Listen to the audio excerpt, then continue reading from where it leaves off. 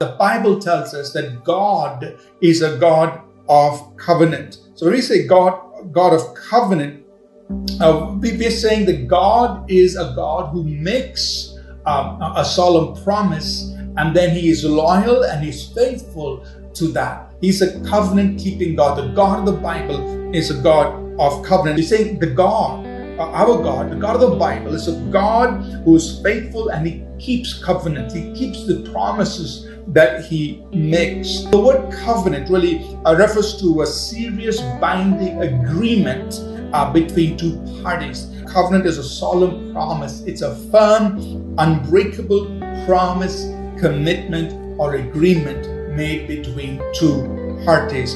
So keep in mind, the Bible itself is a book of covenant. It reveals God's covenant to us. It's the old covenant and the new covenant. Covenant, really, the purpose of covenant is relationship.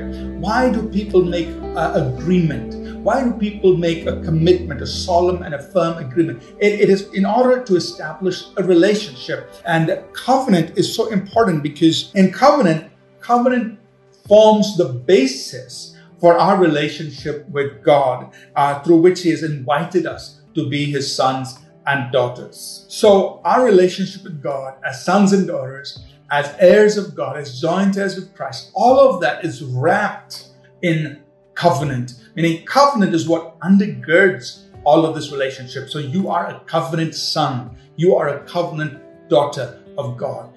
You're an inheritor of the kingdom is wrapped in this covenant relationship with God. Now, for the covenant that God establishes, there are two cornerstones of God's covenant. One, His word, and His nature. We must understand that these two are cornerstones of God's covenant. That means when God establishes a covenant with us, it is backed up by His own nature and by His word. Now, in Scripture, what we see is this. When we talk about the nature of God's covenant with man, I will highlight a few things here. First of all, God is the initiator and the keeper of the covenant. When God wants to establish a covenant with man, He initiates it. And He says, I'm going to establish my covenant with you. And so when God initiates that, He establishes that. And as people, we enter into that covenant. Number 3, in a covenant relationship, there are blessings that are yours.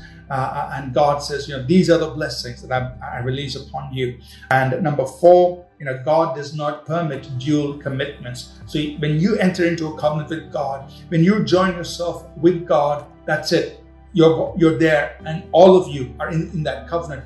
That you cannot commit yourself to anything else. So God expects all of you when you step into a covenant. Now, the Old Testament understands Yahweh always as the covenant God, the eternal, self-existent, unchangeable God who keeps covenant. And that's what Yahweh means. And Malachi 3 verse 6, God says, I am the Lord, that is, I am Yahweh, the same covenant name, I do not change. So even today, as New Testament believers, as we worship our God, He is Yahweh. He is the covenant-keeping God, the God who makes covenant and the God who keeps covenant. The highest form of covenant is the blood covenant, meaning here you are saying that I am making a solemn promise, a firm, unbreakable promise, a commitment or agreement the two parties are making with each other, but it involves blood.